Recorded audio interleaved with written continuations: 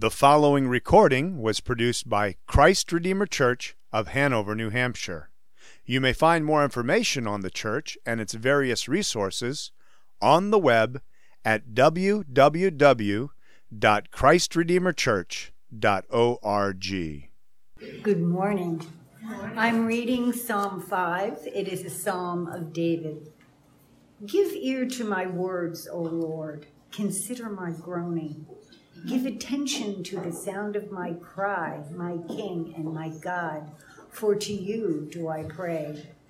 O Lord, in the morning you hear my voice. In the morning I prepare a sacrifice for you and watch. For you are not a God who delights in wickedness. Evil may not dwell in you. The boastful shall not stand before your eyes. You hate all evildoers. You destroy those who speak lies. The Lord abhors the bloodthirsty and the deceitful man. But I, through the abundance of your steadfast love, will enter your house. I will bow down toward your holy temple in the fear of you. Lead me, O Lord, in your righteousness because of my enemies. Make your way straight before me. For there is no truth in their mouth. Their inmost self is destruction. Their throat is an open grave. They flatter with their tongue. Make them bear their guilt, O God. Let them fall by their own counsels. Because of the abundance of their transgressions, cast them out, for they have rebelled against you. But let all who take refuge in you rejoice. Let them ever sing for joy and spread your protection over them, that those who love your name may exult in you. For you bless the righteous, O Lord. You cover him with favor as with a shield. This ends the reading of God's word. Well, good morning. Good morning. Will you join me in a word of prayer? Heavenly Father, we thank you so much for this day. We thank you for the rain that has come to water and give life to our land. We thank you for this joyous day that we have to celebrate the physical fathers that we have in our lives. And we thank you for their good example that shows us how you are a good father to us. We pray, Lord, that as we continue to worship by listening to the instruction that we have in your word, Lord, would you give us a greater sense of your goodness, your faithfulness, your steadfast love to us, Lord, and would that understanding be worked out in the obedience and the praise of our lives. We ask this in Jesus' name. Amen. Amen. Well, let me start by first saying Happy Father's Day to all the fathers in the room. I hope that your kids bought you a brand new car or a new house. I know for us, we used to buy my dad socks and t-shirts. And that's all he said he wanted. And as I grow older, I begin to understand, there's something nice about like a good new pair of socks or a good new t-shirt. So I guess he wasn't really lying to us. I am grateful for my own father. I think I have one of the best dads that you could possibly have. I have two sisters, and he raised us not just to love the Lord, but also to love one another and love God's people. He was very involved in our lives. I was an athlete my whole life, and my dad would come watch practices, which now, knowing him, he was a full-time professional. He also worked at our church, and for him to just take time and come watch us run around like in middle school football practice was, I know, a sacrifice for him. And so as I think about him and his example, I'm extremely grateful for him. But part of my dad's story is that wasn't true for him. His father was not in his life. And so he, in real time, had to sort of create that kind of environment for his kids without much of a blueprint in his own life. And so if that's not your story, if your story is not like mine, and you maybe had an absent father or didn't grow up with a great example of a father, so did my dad. And I think one of the only things that keeps all of us, whether we have good fathers or not, is that we have a heavenly Father who is good and gives us a good example. And I know that was true for him, and that's the reason he was able to be such a great father to his kids. And so I'm just grateful to be able to open Scripture and look at our Heavenly Father today. So let me, again, just happy Father's Day to all the fathers in the room, and I hope it's a really good day. Before us, we have Psalm 5, and I want to start this sermon today by talking about the chameleon effect. I don't know if you guys know anything about the chameleon effect. You probably do, and chances are that it's probably in you more than you know. The chameleon effect is this tendency that we have to mimic the expressions, the postures, and the actions of the people that we're interacting with. And this tendency is stronger in some than others. And if you are a person who's very empathetic, like that's just something that's inside of you, you probably do this more than most. But researchers have shown that we all do this to some effect. We all take part in this chameleon effect. And it looks like this. When we're having a conversation with someone and they start to tap their foot, if we pay attention long enough, we'll start to see that we're probably tapping our foot too.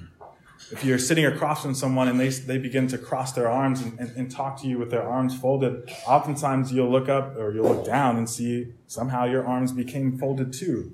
If they shift in a certain way, maybe they lean back in their chair, or maybe they lean forward, all of a sudden you guys are too close for comfort because you guys are just mimicking one another. Some people even have it so strongly in them that they begin to mimic accents. And so I know that there's, the New England people are a pure people with no accents. But there's some of you who might travel to the great state of Oklahoma, where I'm from, and you'll walk around Tulsa long enough and you'll start to find, why am I saying y'all? And why do I have this sort of Southern drawl? That's the chameleon effect. This happens with people who we're familiar with, and it also happens when we're around complete strangers too. We all have this tendency to mimic the people around us in ways that we don't even notice. And there's something that about this chameleon effect that translates to our entire lives, doesn't it? I mean, we see this actually so clearly in children.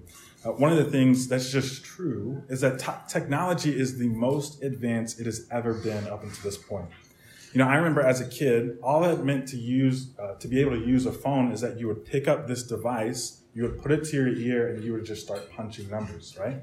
I remember having a home phone. I still remember my home phone telephone number from Tulsa, Oklahoma, but nobody has really landlines anymore. But what does it take to use a phone now? Like if I gave you my iPhone, and especially Androids, which are way too complicated for no reason, now you have to remember a code. You have to know how to put that code in. In Androids, you kind of have to draw some kind of lines.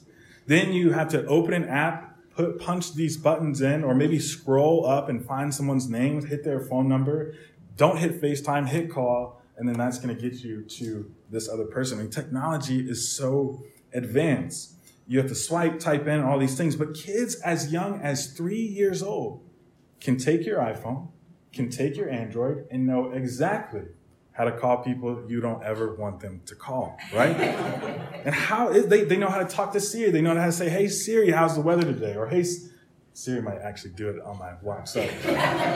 But they know how to hack into all of your technology. And how? It's not because when you send them to daycare or to their grandparents' house, they take these technology classes, but they learn just by mimicking. They learn by watching you punch in your passcode. They learn by watching you scroll up and down your phone. They learn by watching you call people. That's a big part of how knowledge gets passed down. Not often through learning and sitting down and imbibing information, but through imitation. And many of the behaviors that we see in ourselves, we didn't sit down and think through. We picked them up from somewhere. And I think this carries through into our adult life as well. I mean, how often do we start to realize how much we're like our parents or the people who raised us? I mean, speaking of Father's Day, I feel like I'm turning into a photocopy of my dad. And in the good and in the ways that I was frustrated with him growing up. I mean, even in little ways, like the ways that I eat chips. Okay, my dad is a big tortilla chip lover. And every Sunday he would sit down with a root beer and a big bowl of chips. And he would nibble on them like a squirrel. He would just take little bites and little bites and little bites. He would savor every chip. And I'm like, dude, what are you doing?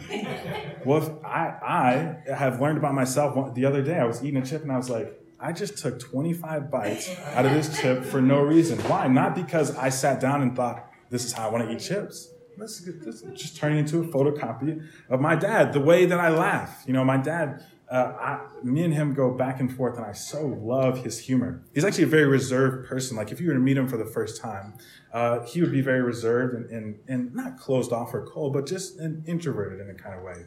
But if you get to know him really well, you know him and you know the sound of his laugh. His laugh travels. And me, you know, I like to be a man of mystery, reserved, things of that nature. But one of the things that especially my close friends know about me is if you make me laugh, it'll kind of be loud in a way that's like, okay, let's tone it back. Why? A photocopy of my dad also had his hoarding tendency. And not just junk. Well, I guess it comes off as junk, but we don't see it as junk, right?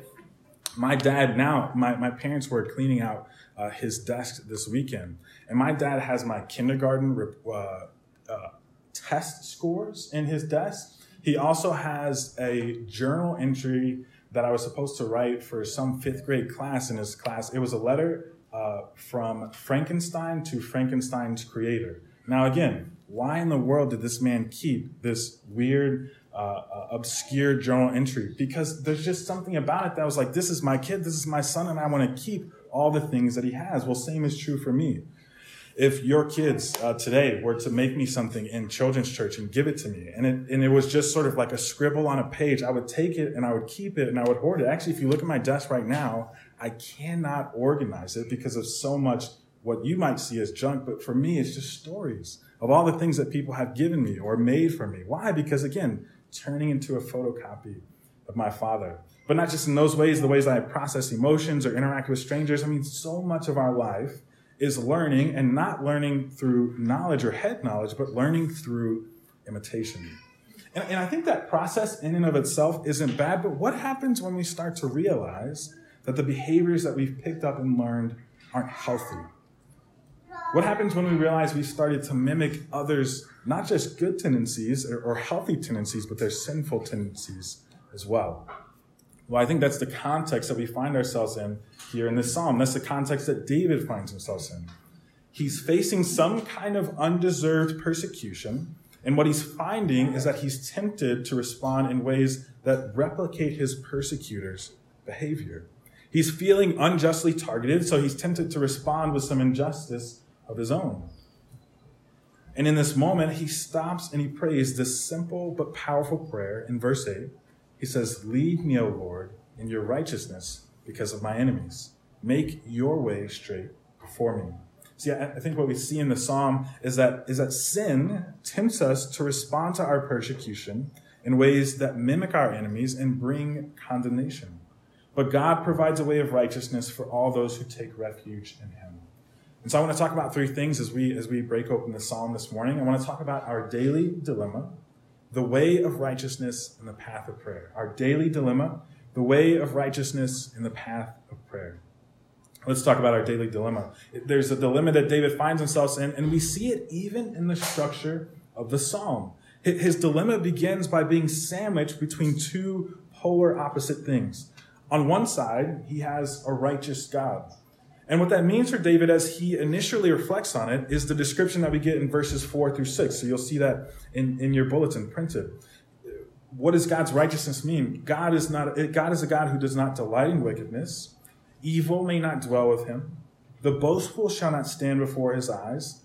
He hates all evildoers. He destroys those who speak lies and abhors the bloodthirsty and deceitful man. You see, David's initial understanding is that God's righteousness is reflected in his relationship with sin. And God's relationship with sin, as David paints it, is an impartial and categorical hatred of it. I mean, listen to and see the intensity of the words that David uses. He uses words like hate and abhors, destroys, and there's no delight in wickedness.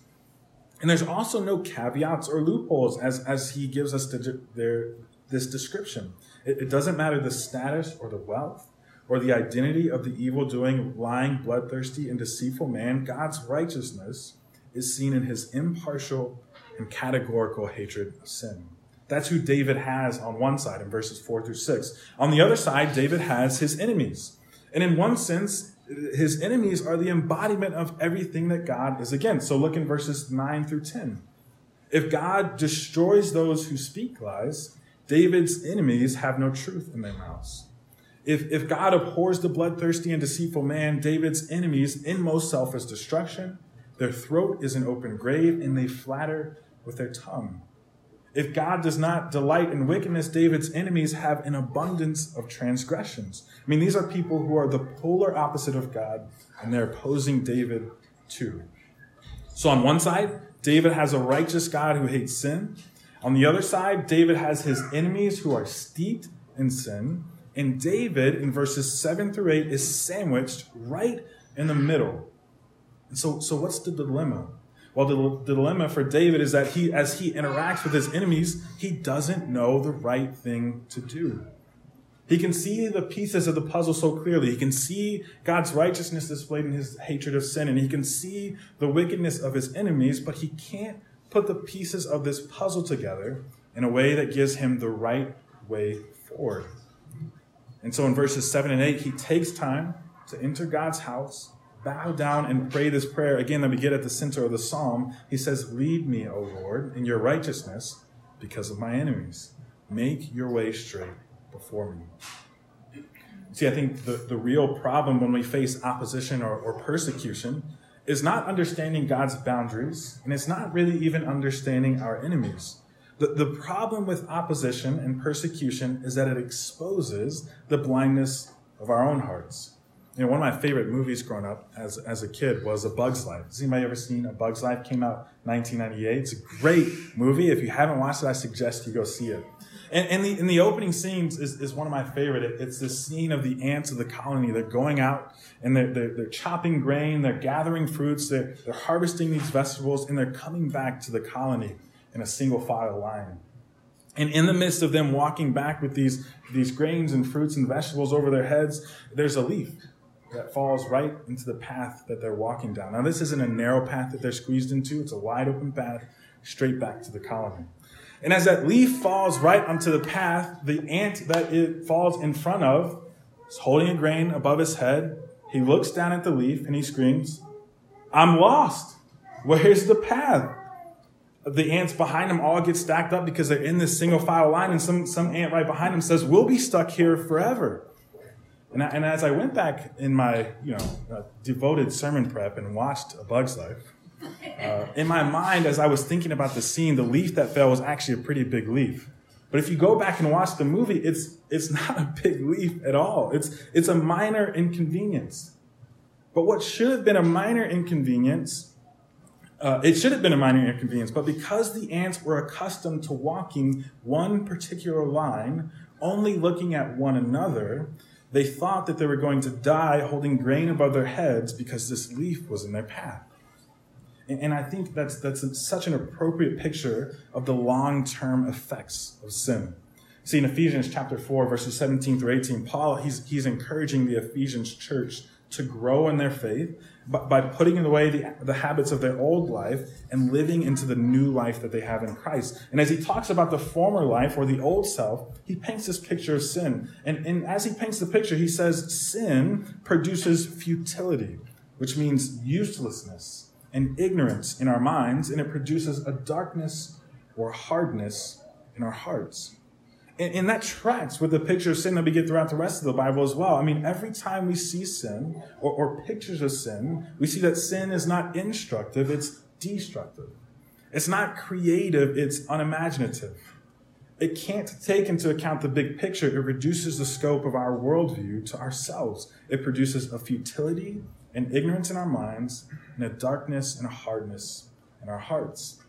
And we don't always feel that effect of sin, but it only takes one leaf of opposition, one moment of persecution, or even temptation, one moment of an obstacle coming into our lives that we didn't account for to expose us and to show us how blind we really are. I mean, I think that's at least what I'm learning about myself. I feel like each day that I live, or at least each week that I live, there's a new leaf that exposes me. And oftentimes, these leaves, these moments of opposition aren't usually from a physical enemy. I don't know how many of those I have besides my two sisters, you know. That's not true. They're not my enemies. But oftentimes, it's usually from my spiritual enemy, the devil. I mean, even as a person who's been a Christian for 20 years and in full-time ministry for 6 years, I'm often still wowed at how just little moments of temptation can turn into a day-long or a week-long battle. And oftentimes, I don't usually turn to Scripture right away, maybe as often as I should. Sometimes I don't reach out for help as often as I should. Sometimes I feel like those ants stuck in front of the leaf, not being able to do anything, thinking, I'll be stuck here forever. Sometimes it's not temptation, sometimes it's shame, as the enemy plays this highlight reel of my failures. And sometimes the thoughts and the shame that comes with that can steal whole days and weeks. Some of you, we all have that same spiritual enemy, but some of you also have physical enemies who remind you of your failures or conspire against you. And you know the stress and the anxiety and the anger and the time that steals. You know how easy it is to feel stuck in that place, holding all those emotions, feeling like it won't get better. Even opposition from people who love us, like our spouses or our parents or our children. How often do conflicts amongst one another throw our entire moods and days off? You know, our daily dilemma is that we constantly find ourselves sandwiched between a righteous God and a sinful enemy with hearts and minds that cannot naturally see the right way forward. And so what do we do when we find ourselves in those moments? Well, let's talk about the way of righteousness. I think our native intuition, or at least my native intuition, our human instinct is to try to figure things out ourselves. And that can look like a number of things. I mean, the most simple thing to do when we face opposition or persecution is to quit. Is to just lie down and wait until it passes. It's to disengage or to check out, to distance ourselves from the situation. If need be, we can give in and comply and start to live according to the truth of whoever is opposing us.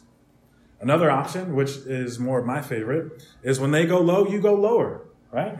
To escalate the situation, to encourage confrontation, but not in direct ways because we're sophisticated people, right? In roundabout ways. Maybe we'll complain about the situation to everyone. Maybe we'll gossip about our opposition. We'll prove ourselves right or them wrong in a very public yet indirect way. If we're going to pray and bring it to prayer, we'll pray on our opposition's downfall and then look for ways to fulfill our own prayer request. Or, third way, we can try to do what we or others have deemed is right. And by God's common grace, this isn't always the worst path. I mean, there are people who will never acknowledge God, who respond with grace and patience and kindness and love, even in the midst of their persecution. But back to our introduction, or maybe even back to A Bug's Life, what happens when the people that we look to or learn from find the leaf in their life that they can't get around? I mean, I think about a person like Ravi Zacharias, who was a Christian leader, who had this leaf of temptation that he could just not get around. He quit fighting, in a way. And not only was his fall great, it left a lot of people feeling stuck because they realized that they were following him as a substitute for following Jesus. I mean, there are options that our native intuitions and our human instincts give us. And if there's anyone who knows what it means to follow those, it's this guy writing this psalm. It's David. I mean, David spanned the whole range of doing things when he felt himself squeezed between a righteous God and a sinful enemy. He knows what it's like to quit as he fled his son, Absalom, when his son tried to take over the throne. He definitely knows what it's like to escalate situations. When they go low, he goes lower, which is part of the reason he wasn't allowed to build the temple. God said, you've got too much blood on your hand, buddy. Your son's going to build the temple. He knows what it means to follow what he or the world thinks is right in his own eyes, which is at the foundation of the story of him and Bathsheba. I mean, he knows spanning the range, and so he knows the emptiness of it. And so why is he praying this prayer now, asking the Lord to lead him in his righteousness? Well, again, remember who David is sandwiched in between. He is sandwiched between a righteous God, again, and a sinful enemy. And if he replicates the patterns of the world, he's at risk on both sides. First, he risks putting himself at odds with God. And yes, this is a God who has chosen David, who has called David to be king, who has shown David a lot of favor over his life. But remember that God is a God whose righteousness shows no partiality. The same reason that we can trust in God's righteousness as a firm foundation is the same reason that we don't want to find ourselves on the wrong side of it. Galatians chapter 6, verse 7 says this, "Do not be deceived. God is not mocked. For whatever one sows, that will he also reap." You know, one of the most tragic stories for me as I read through the Bible is actually the story of Moses in the wilderness. And if you know anything about the story of Moses, Moses was an awesome guy who came a long way. I mean, Moses' life started off by being put in a basket and floated down the Nile River because the Pharaoh was out to kill Moses. God saves him. He gets raised by Pharaoh's daughter in Pharaoh's house, also nursed and nurtured by his own Hebrew mother. Moses was given chance after chance. He went into the wilderness initially because he killed a man trying to free the people initially. He comes back. God uses him to deliver the people through plagues, opens the Red Sea, walks through it, is leading the people in the wilderness. In a moment of frustration, God tells Moses to speak to a rock. Moses strikes a rock out of frustration, and that's the moment that God says, hey, Moses, I know you've done all these things and I've used you for these great purposes, but because you didn't regard me as holy, you don't get to go into the promised land. I mean, God's righteousness is impartial even to a guy like Moses, to a guy like David, and also to us. And so if David follows his native intuitions, he risks putting himself at odds with that impartial, righteous God. And secondly, not only does he risk putting himself at odds with God, he risks falling into the same empty tactics and habits that are being used against him. And this can sometimes be harder for us to see, which is why it can be so tempting to choose to escalate or imitate when we face opposition. But I think maybe kids might know this best. And not New London kids, because you guys are way better than me when I was growing up. You know, you guys are obedient, righteous kids, and I appreciate that about you. But when I was a kid, and I was interacting with my sisters, we would argue a lot of times, and sometimes we would get into physical altercations. And when my sisters would hit me, my first instinct would not be to get on my knees and pray to the Lord. My first instinct was to immediately strike back. And as they cried and my parents intervened, my parents would ask puzzling questions like this: why did you hit your sister? And that was a puzzling question to me, because to me in the moment, why did I hit my sisters? I was defending myself. I was defending my honor. I was even developing my sister's character, because, you know, don't bite off more than you can chew, right? And somebody's got to teach them that lesson. But at the end of the day, I was just replicating the same empty tactics and habits that were being used against me. And where did it get me? In trouble, right? And that may be a silly example, but again, sin is not instructive, it's destructive. It's not creative, it's unimaginative. It cannot redeem, it can only corrupt. It can't take into account the big picture. It reduces the scope of our worldview to ourselves. And so when we respond to sin against us with sin of our own, we're only replicating the destructive, unimaginative, corrupt, and short-sighted acts of the world. See, to follow our native intuitions and our human instincts when we face opposition is dangerous. We either risk putting ourselves at odds with a righteous God or mimicking an empty and sinful enemy. I think what David shows us in this psalm is that if he's going to find a right way forward, and if we're going to find a right way forward, God is going to have to lead us. You know, going back to the Bugs Life movie, the ants are all standing there stuck as they're looking at this leaf. And at that moment, an older ant runs in and he says, don't worry. We're going to go around the leaf. Such a novel idea for these ants that are all standing in line. And they look at him at first and they say, we can't do that. We can't go around the leaf. And what the older ant starts doing is he starts walking backwards. And he says, look into my eyes. We're going to go around the leaf. And as the ants focus on this older ant, as he leads them around the leaf, he's just having conversation, leading them. And all of a sudden, the first ant looks down and he goes, I'm found. I found the path. We're on the right path again. And that's exactly what David is asking for God to do for him. He says, lead me, O Lord, in your righteousness, not my own, and make your way straight before me. Take that righteous standard that you have for me in this situation and bring it to me in an embodied way so that I can follow you as you lead me through.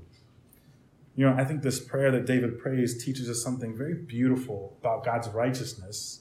And that's that God's righteousness is personal. You know, God's righteousness isn't just a standard by which God measures us and we measure ourselves. It's not the checklist that we bring along as we walk through life to make sure we're doing things right. It's not something we go looking for in a book and aspire to live up to one day. No, God's righteousness is found in relationship with him. God's righteousness comes to us as we bring him along with us, or better yet, as we allow ourselves to walk alongside him. God's righteousness is so much more than right standing before him as a status. And a lot of times we talk about being declared righteous, and that's true. But how are we made or declared righteous? It's by entering into relationship with him. It's by putting our faith and our trust in God and allowing him to become Lord over our life. And I think we see the personal nature of God's righteousness so clearly in Jesus.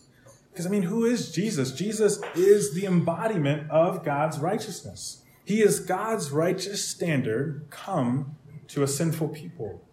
And though he was the one who didn't delight in wickedness, though he was the one who could have been the destroyer of those who speak lies and the hater of the evildoers and the one who abhors the bloodthirsty and deceitful man, we see him giving his life away to those very kinds of people. We see him enduring hatred. We see him being pushed away. We see his life being destroyed on the cross. And it's not because Jesus hated sin any less, but because he hated sin and loved us so much that he was willing to come down and destroy the power of sin in our lives, to come back and to give us sight.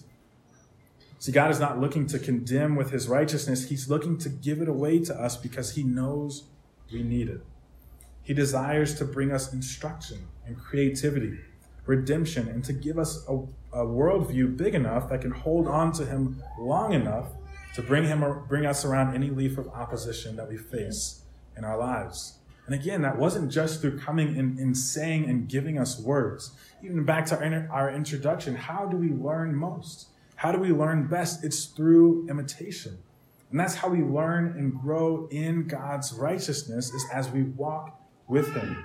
As we see him take a step, we take a step. As we see him pause, we pause. As we see him love his enemies, we love our enemies. As we see him pray, we pray. It's through the imitation in the lordship of Jesus Christ. See, when we find ourselves sandwiched between a righteous God and a sinful enemy with hearts and minds that cannot naturally see the way forward, we have a God who provides a way of righteousness. He provides it in himself. So as we come to our last point, how do we make sure that we're on that way? Now, there's a lot of things we could say to this end, but I want to talk about prayer. My last point is the path of prayer, because I think prayer sets us on that path. I don't know your situation well enough to give you step-by-step instruction. I do know that it is found in Christ, and how we come to Christ is through a posture of humility and through prayer. Again, first it starts with humility, and look in verse 7. David comes to the Lord with this posture of humility. He says, "But I, through the abundance of your steadfast love, will enter your house. I will bow down toward your holy temple in the fear of you." David, even as king, who technically is allowed to do really whatever he wants to do as an earthly king, he is acknowledging his weakness in that he doesn't know the righteous thing to do. And David understands that it's not through his own merit that he's coming before the Lord, but it's on the basis of God's love for him. And that's really the first way that we fight our native intuition to forge our own way forward, is to come before God in humility, acknowledging our need for him. But notice that the spirit of humility leads David to prayer, to lifting up his voice. And really that's what this whole psalm is. It's a prayer. Even if you look at verses 1 through 3, David talks about, give ear to my words, O Lord. Consider my groaning. Give attention to the sound of my cry. He is praying out to the Lord. And he ends by saying, "But let all who take refuge in you rejoice." Verse 11, let them ever sing for joy. He is praying not just for himself now, but for other people. David is modeling how we walk the way of righteousness through the path of prayer. And why prayer? What's happening in prayer? Well, there's so many things we could say about this, but I think as we consider the situation that David is in, the situations we find ourselves in, see, persecution and opposition has a way of minimizing our worldview, of helping us to focus only on the moment and only on our opposition. But what prayer does is it opens up our hearts and our minds back to the greatness and the majesty of who God is. It bumps our perspective back out to God.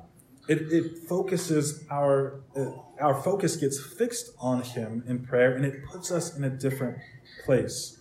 Prayer also gives us a place and an outlet for our desperation. I think some of the times, especially when we face persecution, those things produce a lot of emotion in us, whether it be anger or sadness, whether it be confusion. And oftentimes, if we're not going to replicate by taking those emotions and taking them out on our oppositions, a lot of times we don't have a place for them. And the world will just say, well, yeah, just sort of eat those emotions, bottle those things up. But the Lord invites us to take those things to him and gives us an outlet for that desperation. And ultimately gives us a resting place for our fears, for our anxieties in his kingship and in his lordship. You know, one of the encouraging things that I was reflecting on as I thought about this psalm is that Jesus would have known and prayed this psalm as he walked the earth. I mean, Jesus was, again, a man who faced a lot of earthly opposition and knew the righteous standards of his Father way better than we ever could, ever will. And what does Scripture tell us that Jesus is doing as he's walking town to town? Not just healing and doing miracles, but also facing opposition. He's going to solitary places and he's praying. The Bible says that he grows and he learns obedience, and he does that for our sake so that he might be obedient and ultimately give his life for us. See, this is the life that God invites us to, not just the way of righteousness being in relationship with him, but even the path to righteousness as well, being in relationship with him.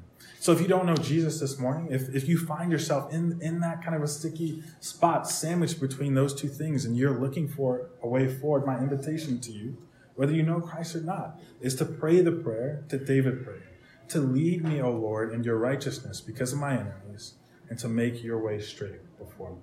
Let's pray. Heavenly Father, we thank you for your word. We thank you that in it we find the invitation of life. Lord, even as David paints this picture of his enemies tempting him to sin as he's being opposed, Lord, we thank you that he hears and we hear your invitation to find life and instruction in you. Lord, I pray for all those who are experiencing real opposition, especially from physical opponents right now, Lord. I pray that the anxiety and the fear and the anger and the stress that comes from those situations, Lord, that they would be able to bring those things and place them in you. But we know that our opposition isn't just physical, it's also spiritual, Lord. The enemy would love to come and to lead us in unrighteousness as we fight against or quit in our fight against sin, Lord. But we thank you that you provide a path for us as you lead us in your righteousness. I pray, Lord, that you would make us a people who would look to prayer as a regular habit to learn your righteousness and to learn what it means to walk in you, Lord. I pray, Lord, that you would meet us in those times of prayer and that we really would be a people who take refuge in you. We ask this in Jesus' name.